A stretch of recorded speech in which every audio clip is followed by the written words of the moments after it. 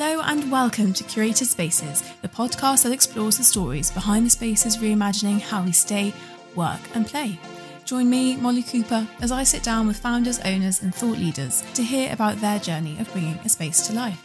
Great spaces shape our lives. They inspire, nurture and connect us. But most importantly, they bring us together to share life's milestones with the people who mean the most to us.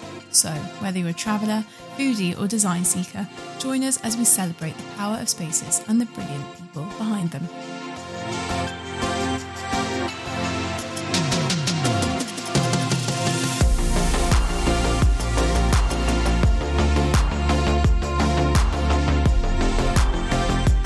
Today I'm out in North Norfolk at a space that sits somewhere between your local boozer, a country hotel and contemporary art gallery. It is, of course, the Gunton Arms. Nestled in a 1,000-acre deer park, it serves up venison and other local produce that's cooked on an open fire with a 10,000-year-old elk's head hanging above the fireplace.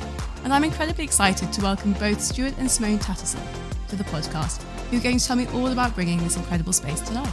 Stuart, Simone, welcome to Creative Spaces. How are you doing today? We're great, yeah, welcome to you. I remember last time I saw you, you was enjoying a margarita and a sticky toffee pudding. I mean, the dinner of champions. Is that the combo I never knew I needed in my life? Yeah, it's inspiration for the menu now. I love it.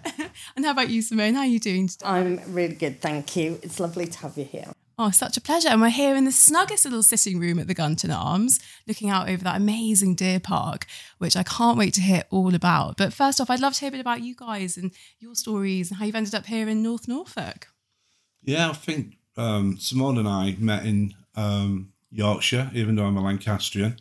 Ooh. We met in the fine city of Leeds in a fish restaurant, which I launched in, I can't remember the date. When was it, Simone? I think you opened it about 1999, yeah, and 2000, and I joined the team in 2001. Personally speaking, it was fantastic for me. It was even though it was a chain restaurant, it was part of the Chez Gerard group.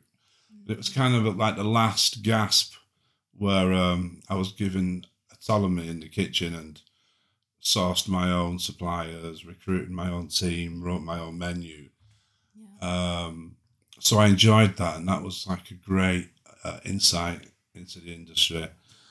Unfortunately, everything tightened up after that. A lot of these companies used to bulk buy. It all became very generic for all these companies. So I kind of had a really lucky break on numerous occasions. Mm-hmm. One of them being arriving at the Gunton Arms, I suppose. Yeah. And how about you, Simone? Because you guys met there and then you went down to London, didn't you? We did. So prior to me joining the team at Livebait, I'd done the travelling bit. Yeah. And I fully intended to just work there for a short amount of time to save up some money. That's how they get you, isn't it? Yeah. And then met Stuart and a whole host of friends that we're still close with today. And the bright lights of London were calling and off we went, basically, wasn't it? And then how did we get to here from there, really? Well, I was working in quite a lot of independent restaurants in London, and I really cottoned on to the resurgence of the British seasonal food movement. So who was at the helm of that? No other than Mark Hicks. You know, he was a leading light, championed all the suppliers. And again, I was very fortunate to be offered the head chef's job in his first solo restaurant. It was the Oyster and Chop House in Farringdon. Again, you know, I was given so much responsibility and freedom, and Mark kind of took away the mystique of it all. It was like the honesty of the ingredients, you know, 3 things on a plate, fiercely loyal to the seasons. And I kind of just bought into it, really, and decided that was the route I was going to go. So 4 years at the Chop House. Through that, we got introduced to Ivor. So I joined the team. It was a really young company because Mark had left Caprice Holdings, hadn't he? Where he'd been for about 25 years. So we're at the beginning of this young company. Stuart was one of the first in, and I'd moved with Groupe Chez Girard down to London, so I was cutting my teeth in their management programmes, and then wanted to move to an independent, get away from the chains, and joined the Hicks team when they opened Soho. So I was at Soho when Stuart was in East London, and it was just a really great, fun time. I think the beginning times of any company is the best years. It was a lot of fun, a lot of work hard, play hard, as they say. But we learned so much, and it was whilst working for Mark that I met Ivor,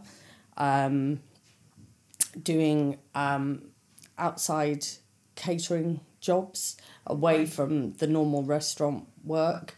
So on evenings we'd do gallery jobs at Tracey Emin's or down on the South Bank, and Ivor was a private client. And unlike most clients who you go in, you do your job, you get in, you get out, Ivor was very welcoming and have a glass of wine and all of that. Just a really nice guy. And then, yes, it was sort of through that, and then I believe he bought the Gunton Arms because he lives on the estate. He was looking for specifically a couple, wasn't he, to run the place when it opened.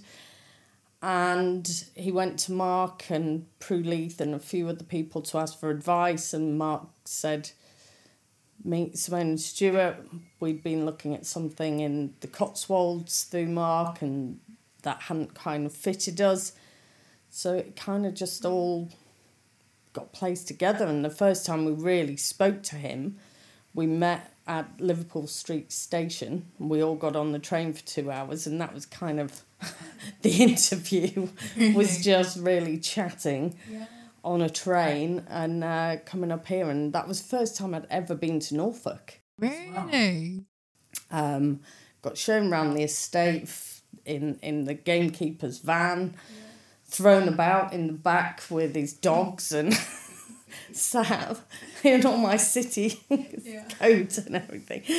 And at the end of that day, he sort of just turned to us and said, "What do you think? Are you going to do it?" And we went, "Yeah, why not? What have we got to lose?" And it was really as simple as that. And the second time I came to Norfolk was the transit van full of stuff. Yeah. Oh my gosh, well, all roads lead to Norfolk in this case. And maybe for people who haven't been here to this part of the world, could you paint a bit of a picture of the local area? Well, I think we're 10 minutes from the coast. Which is beautiful and wild. And 5 miles from Cromer, world famous for its crabs, of course. And then the whole surrounding area is peppered with beautiful National Trust buildings, Blickling Hall, Felbrig. The question I get asked on a daily basis, at breakfast usually, is, well, what do you recommend we should do? And I'd say to stick to that coastal road. If you head north from here, you just stumble on idyllic village after idyllic village, little village pubs. And it's famous. Everybody's got a dog in Norfolk, so. But it's a really arty county as well. I think because of the vast skies, it's very open, and I think you find there's lots of creative people that live around and about as well.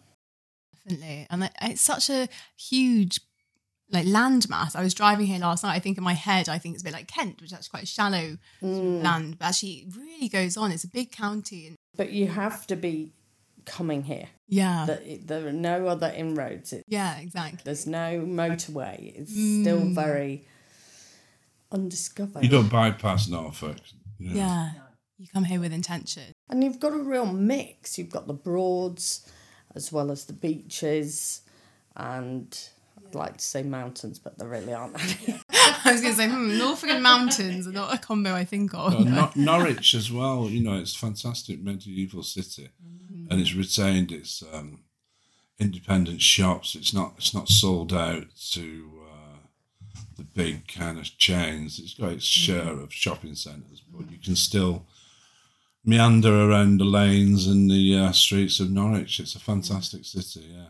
And there's a lovely little train line. So when you've had one too many here, you can just jump on the train home. Well, that's the other thing. We don't get any footfall at Gunton Arms. You can only access it by vehicle. Yeah. It's not like you're in a little village where the villagers sort of totter down the road and have a few pints. You have to travel by car. So we're a bit not limited, but with destination place. Definitely. Well, let's get into the Gunton then. So you come here, you park up, and I love you have to walk through the actual enclosure fence of the deer park to go through, and then this beautiful old sort of pebble outside exterior with this sort of red strips around the side, looking out over this amazing view I'm looking at now, just rolling parkland and trees. I'd love to hear a bit about bringing it to life. How did it happen? What was that project like? So when we first came here, it was an old country house hotel called Elderton Lodge, and it just needed some love and attention. There was an old conservatory on the back. It was very tired. It was sort of very lilac and peachy and twee. Yeah. But Ivor being Ivor, who's, very rock and roll, that wasn't his vision at all. And actually one of the big things that came to be here that I think was wholly his idea was cooking on the open fire that we do in the elk room. And he said, yeah, I've got this idea about cooking on this fire. They do it in France and everything. And my only point of reference to cooking indoors was like Turkish restaurants, mangal grills, that kind of thing. I just couldn't understand it. I thought children were going to get hurt. I had all these health and safety worries. And he said, no, we've got to go to Paris. We've got to see this restaurant. And we did. Yeah, I think we went for lunch with a tape measure in hand. Came back, did our interpretation. The restaurant's called Robert et Louise. Yeah, they do the whole menu, I think, on the fire, whereas we focus on the venison, the steaks. So we do like ribs of beef, pork chops. We make our own venison sausages. So that's kind of an offering from the fire. And truth be told, it's the focal point. Yeah, definitely. It's a real draw. People love it. People come back for it. People hear all about it. And then you're disappointed on a Sunday because we do a traditional Sunday lunch. We don't cook on the fire. I just think it's funny that we thought he was mad, and actually it was genius. He knew exactly that it was going to work, and it's hard to miss it. Like you walk into the pub, you go through the sort of bar area, and there's those absolutely gigantic showstopper just hanging over this fireplace. And I think, Beth was telling me they're 10,000-year-old elk antlers? Yeah, that's right. But the other thing is everything in the building was renovated, 12 years ago now. But if you look around, you'd think it had been like this for hundreds of years. And that's the work of Ivor and Robert Keim, the design team, who have made it just look lived in and just comfortable. Even the bar was brand new oak, and it's been distressed down. Yeah, it's almost like a stage set, but it works. It's not cheesy or... And that's so interesting. It sounds like the food actually came first, and you sort of had this idea, cooking over the open fire, going back to olden times, slowing things down, hyper-seasonal. And then the design sort of came to marry with that. And again, you've got this sort of timeless, British, a lot of William Morris, very cosy, like dark jewel box colours, dark corners. But then actually have all this amazing art as well. Yeah, it's all a juxtapose, I think. we made a conscious decision to not have televisions in our rooms, to help guests disconnect from the outside world. And we live in a time where we're all on our phones and laptops and everything all the time, and it was just to kind of take technology out and let people read and relax and be down in the bar. Actually, that was, Ivor said, let's not put TVs up there. We want them in the bar spending money. I see what he's done there. Yeah. It's people seem to love it. It's connected with, like I said, we've been here just over a decade, and it's connected with people in so many ways. Lots of people that started coming when we first opened still come. We've seen people get married, and all of it, all of life, which is really lovely. There wasn't a lot of head scratching when it came to doing a menu. The hub of the park, if you notice, you're surrounded by fallow and red deer, which when in season is really instrumental. Yeah. And as I said previously, Cromer's 5 miles down the road, so you've got the offering of the shellfish. So the template for the menu had already been given to me by the locality. Mm-hmm. So 12 years in, we kind of venture through the calendar. The winter months brings us local game, pheasants, partridge, and then you get into spring, which I love, when you get the asparagus, the wild garlic comes in, and the Cromer crabs and the lobsters start to come back. So it's almost like a helping hand. Yeah. When you're in London, you don't get a chance to appreciate that. You don't get a chance to be privy to it on your doorstep. You can drive down the road and people have stalls outside the houses selling samphire. Bunches of, and that can kind of prompt you into saying, "Oh my God, it's that time of year. I should have it on my menu by now." So that's been a joy as a chef for me. Yeah. And there's something incredibly grounding about living in the seasons, and it feels like it's having such a moment now everywhere with seasonal produce. It sounds like you were way ahead of the curve in doing this. I think a lot of people would love to do it, and I'm sure there's a lot of tormented chefs out there who strive to do it, but it's been made easy for me because it is on my doorstep, and people do actually knock on my door and say, would you be interested in this sea bass we've just line caught from the beach, or we just got a box of sprout tops, so instead of Brussels sprouts we'll be using the leaves on the menu with chestnuts. Now we're getting into the festive period. It's partridge, loads of partridge around here. Yeah, but venison is the main thing. The bar, we do a great venison sausage roll that gets perched on the bar, so you can have a slice of that with your pint of ale. There's a pool table in the bar. So a lot of thought went into kind of grounding the offering. It wasn't a case of it couldn't be confused with a fine dining destination. It is fundamentally a pub. And it was important to get the beer right, get the food right, get the ambience right. Those key ingredients which allow you to attract people. And again, nothing's changed. We got a lot of things right early on. Not everybody doesn't get the chance to do that. Yeah, I remember feeling like we were in the eye of the storm to start with those first couple of years, because we were really lucky to be awarded the Michelin Pub of the Year. We won Best new entry in good food guide. Yeah, but it all kind of came. You can't quite process it. I think it's taken this length of time to actually look back and go, wow, we did. But we also refuse to get complacent about it. We really appreciate it. We've retained that Michelin Bib Gourmand now for 10 years, which we're really, really proud of.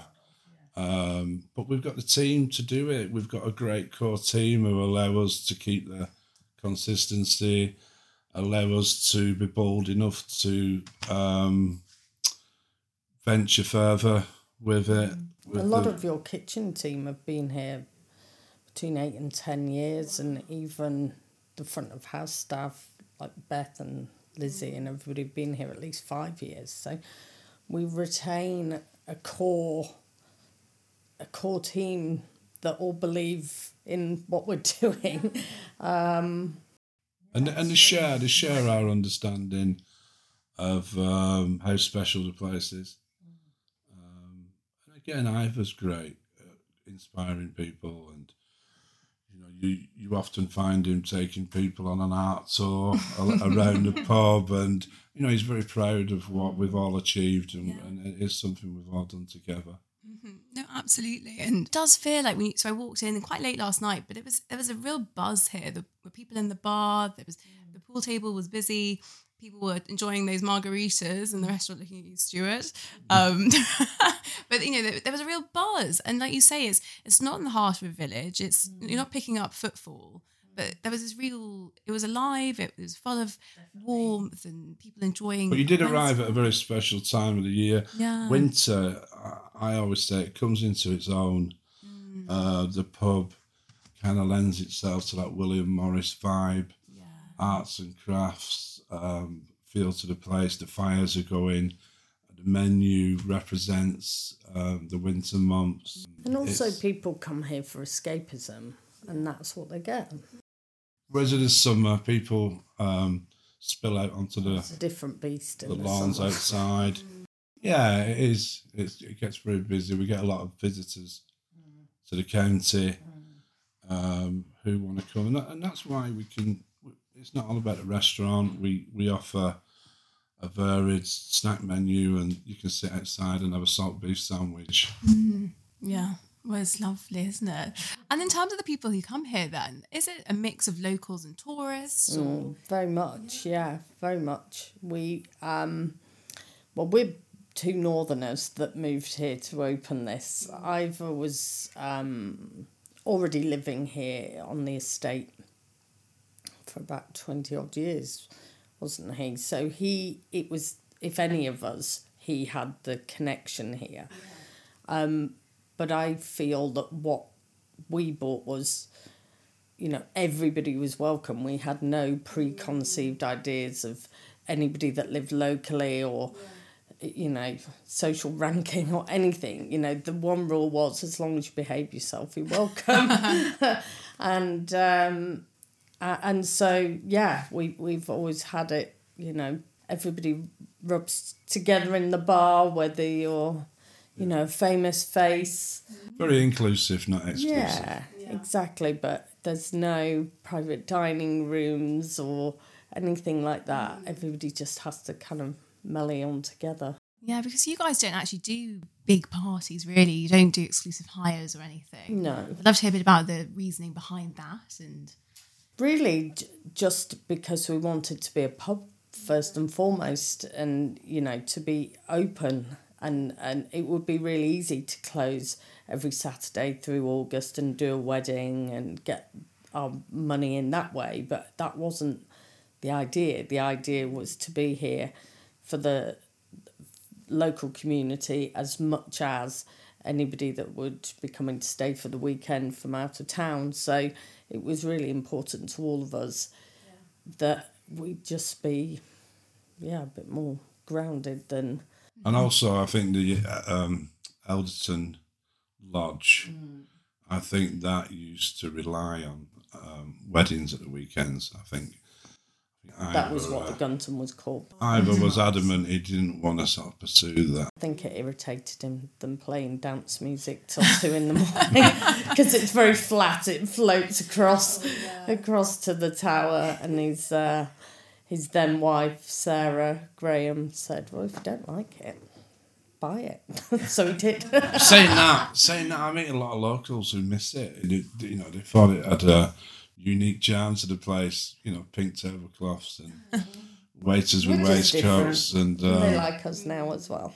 And actually, that's so true what you say about making a space for the local community and being here for the people who live here, and sort of prioritising that rather than big sellouts to people who come for a wedding once a year or whatever it is. And actually, kind of, as you were speaking, that it kind of reminded me of this whole like William Morris thing, which obviously has prints everywhere. I think you were saying you have some original curtains next door from the big man himself. Yeah. And his whole thing was around sort of slowing down and going back to sort of shunning this like modern technology, which he saw as a disaster, and like connecting with people, building communities, which seems really apt for what you guys are doing here. Yeah. And also because Gunton Park is a private park, I think I've really wanted to give people the opportunity to have a glimpse. So the Gunton Arms provides people with a little bit of a sneak kind of view of the park in its full glory. Definitely. So that was quite important. Yeah, to slip through those big park just to welcome people and say, look, Gunton Park is it's a thing of beauty in itself, isn't it? Yeah, people come to sit outside and watch the deer and have a pint as much as they come for, not everybody comes to dine. People come and look at the artwork. I mean, we've got people on our walls, even in this room. You've got Lucy and Freud. Gerard Stamp. And you wouldn't get the opportunity outside of a gallery to see these works of arts on a pub wall. And Ivor was really ahead of the curve in doing that. I think there's a few more places that have opened now in Somerset and places. But Ivor was a pioneer, really. He was doing it first. Yeah.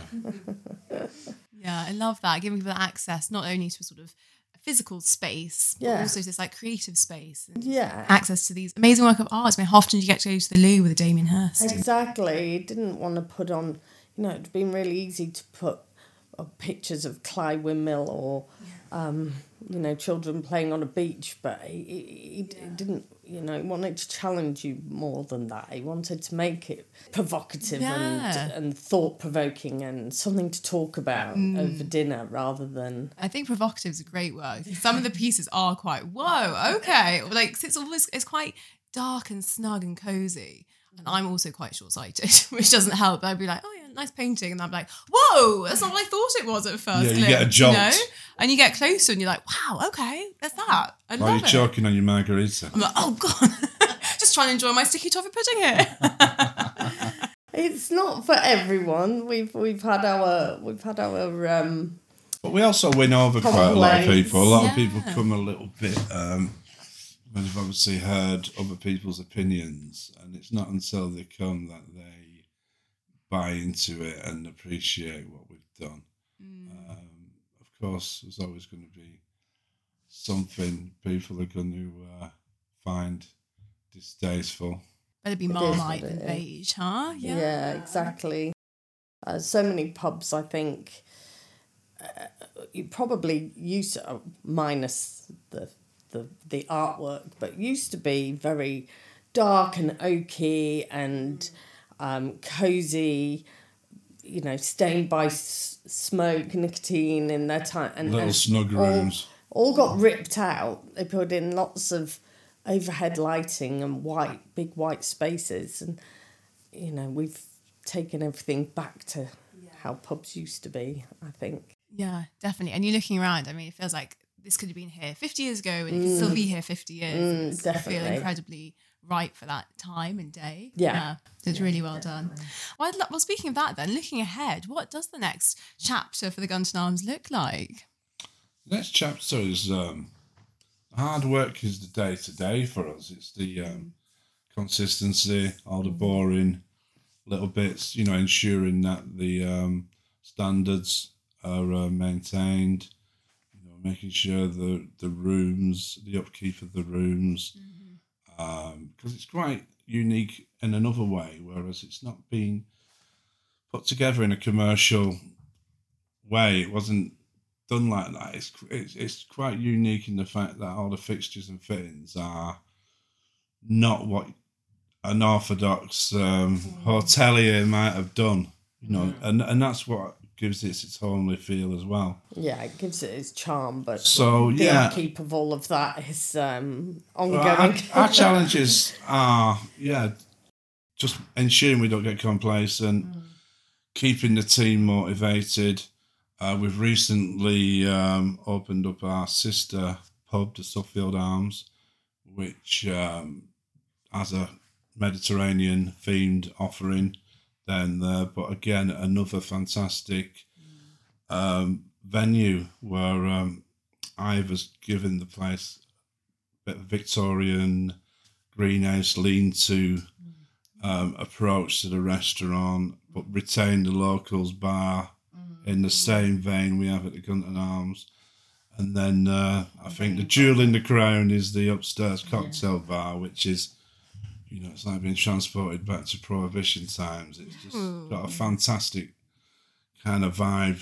It's got to be sort of seen to believed, really. You have to go and see it for yourself. Rich it's amazing. velvet, banquette seating and heavy drapery, and I mean, it's like a spaceship's landed in Norfolk, and there's beautiful little private bar. You can enjoy paellas, you know, sitting next to venison tagines and, you know, all the Spanish hams and jamons, and so it's that sounds lovely. Oh my God, everything here in Norfolk. Might time for me to look a movie. And you've also just opened just a couple of years ago, opened your kitchen garden here. Yeah, it's a work in progress. We've got Julie on board, who's really taken ownership, made it a labour of love. We're rebuilding the Victorian glass house. Finding out what works, what doesn't work.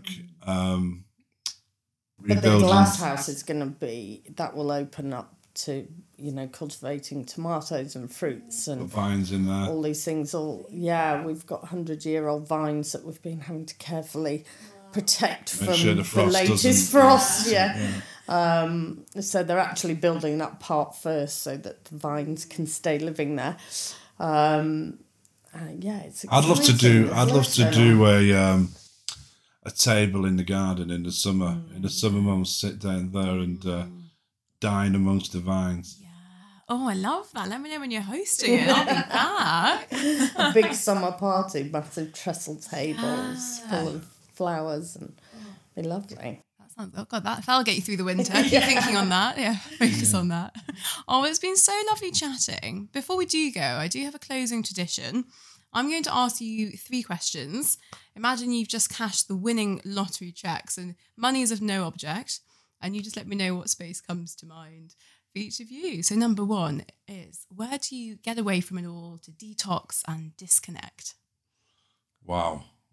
Well, we, Simone's family, have had an apartment in Malta for many decades. Yeah. And I've enjoyed being a guest in Malta and in a family home.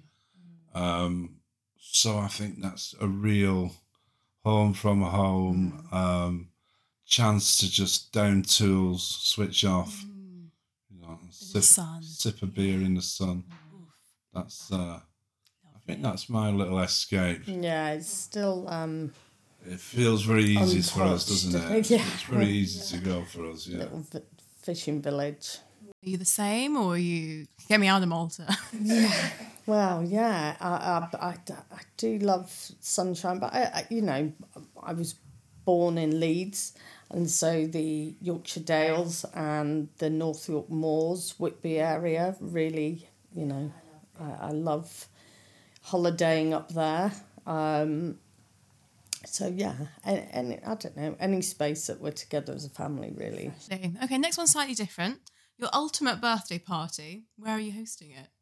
The Gunton Arms. Not the Gunton Arms. No, you can say the Gunton if you want. Yeah, wow, what a question. Don't know, Ibiza. Oh, love that, yeah. You won the lottery, go for it. Yeah. Hire out all of Ibiza. Yeah, well, yeah, who knows? Don't know. Seems like we've got the family now, so I suppose it's all a bit difficult to get the dog and everybody to Ibiza, maybe, yeah. Well, Gunton Arms it is then, hey? Yeah. And then finally, a once in a lifetime bucket list trip. Where are you going? And are you staying anywhere special? It's quite hard questions, these. I know, because you'd go everywhere. You'd want to go everywhere. Where would I really want to go there? I'd go back to Brazil, for sure. You always used to say, because you spent some time in New England, didn't you? Yeah. And I'd love to go to Maine and go to all the little shellfish shacks and stuff like that. So I've never been, so that's kind of I've never been to the Caribbean either. list. I know you work there. I'd like to go there. So we've got one yacht in the Caribbean and one road trip through. Yeah, exactly. We'll just start in Maine and drive all the way down. Work your way down, end on a yacht. Job's a good one. Oh, well, it's been such a pleasure chatting. Thank you so much for having me, for the sticky toffee pudding, the margaritas. Oh, no, it's lovely to meet you. Thank you. Well, thank you very much. Yeah, come back. Come back in the summertime. Be here for the feast in the garden. Yeah.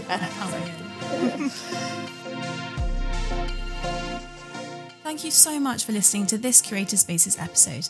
And if you've enjoyed listening, please do hit that follow or subscribe button. It helps so much with finding new brilliant partners who keep the podcast going so that we can keep sharing the stories behind all of these amazing spaces. And if you are looking for more content, you can find links in the show notes to both our Instagram and Substack, or you can subscribe for our weekly roundup of slow travel and under the radar finds. Now go and crack on with booking that next trip, and I'll catch you next time for more Curated Spaces.